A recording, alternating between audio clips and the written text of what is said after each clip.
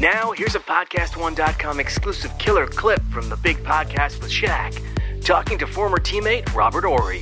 Rob, many veterans, some hated his move, some loved his move. You know what I'm getting ready to ask you about Kevin Durant. What's your opinion on the move he made this summer? Be honest. Yeah, I was sad to see him leave OKC because you like to have the competition spread out. But at the end of the day, it's his decision. It's his choice. People don't, they forget about that. It's his life. He can do what he wants to do.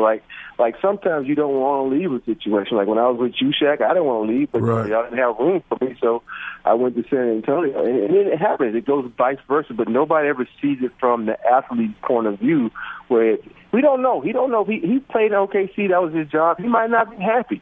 Even though he played well on the court, he might have felt like he was missing something, and so he left. And you got to realize it's his choice, and he had to live with the decision he's made. To hear more, click on the full show link. Or if you're listening on something that starts with I or G, go to PodcastOne.com.